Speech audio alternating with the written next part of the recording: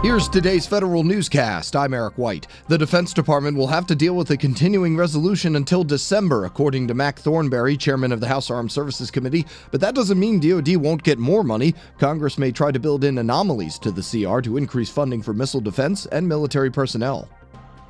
Serious gaps in training may have played a role in two recent collisions involving Navy ships in the Western Pacific. Federal News Radio's Jared Serbu has details. Testimony scheduled for delivery before Congress by the Government Accountability Office later today shows that more than a third of the warfare training certifications for destroyers and cruisers in the Navy's 7th Fleet were expired as of June. The written testimony, which was first obtained by CNN, also indicates that out of those, a third had been expired for more than 5 months. Along with GAO, senior Navy officials are set to testify today about the collisions involving the USS John McCain and USS Fitzgerald. Jared Serbu, Federal News Radio. 60% of the Government Accountability Office's recommendations to the Environmental Protection Agency were implemented in the past decade.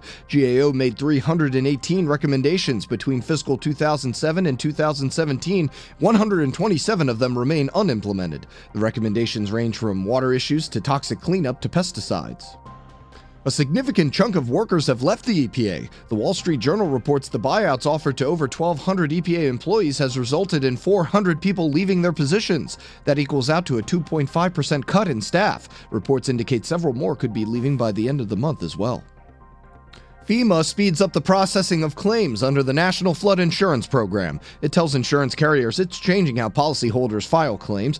FEMA wants carriers to provide advance payments on flood claims even before visits by an adjuster and increase advance payments for policyholders who provide photographs or video of flood damage or a contractor's estimate.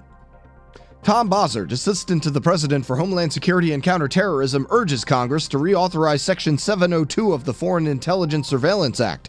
The section permits the gathering of intelligence on foreign targets outside of the U.S. The authority ends December 31st of this year.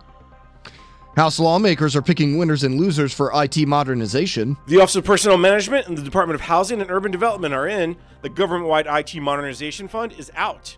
House lawmakers decide to fund only some of the requests from President Donald Trump for additional money to help agencies get off legacy systems. In the fiscal 2018 Omnibus Appropriations Bill introduced in the House earlier this week, OPM would get $18 million out of the $37 million it requested.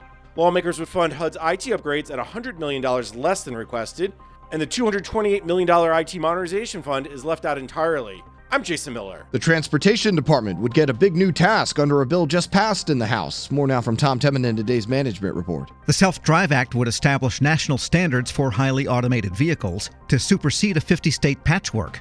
It would also instruct the National Highway Traffic Safety Administration to come up with uniform language for car makers and dealers to describe to car owners exactly what their highly automated vehicles can do and cannot do. And it mandates cybersecurity for self-driving cars. I'm Tom Temin. Concerns about the mobile apps federal employees use could soon go by the wayside. The Homeland Security Department Science and Technology Directorate awards $8.6 million to 5 teams for research and development approaches to secure apps for smartphones and tablets, no matter where the software is developed. The awards are part of DHS S&T's Mobile Application Security Project. Find these stories at federalnewsradio.com and subscribe to the Federal Newscast on Podcast One or iTunes. I'm Eric White.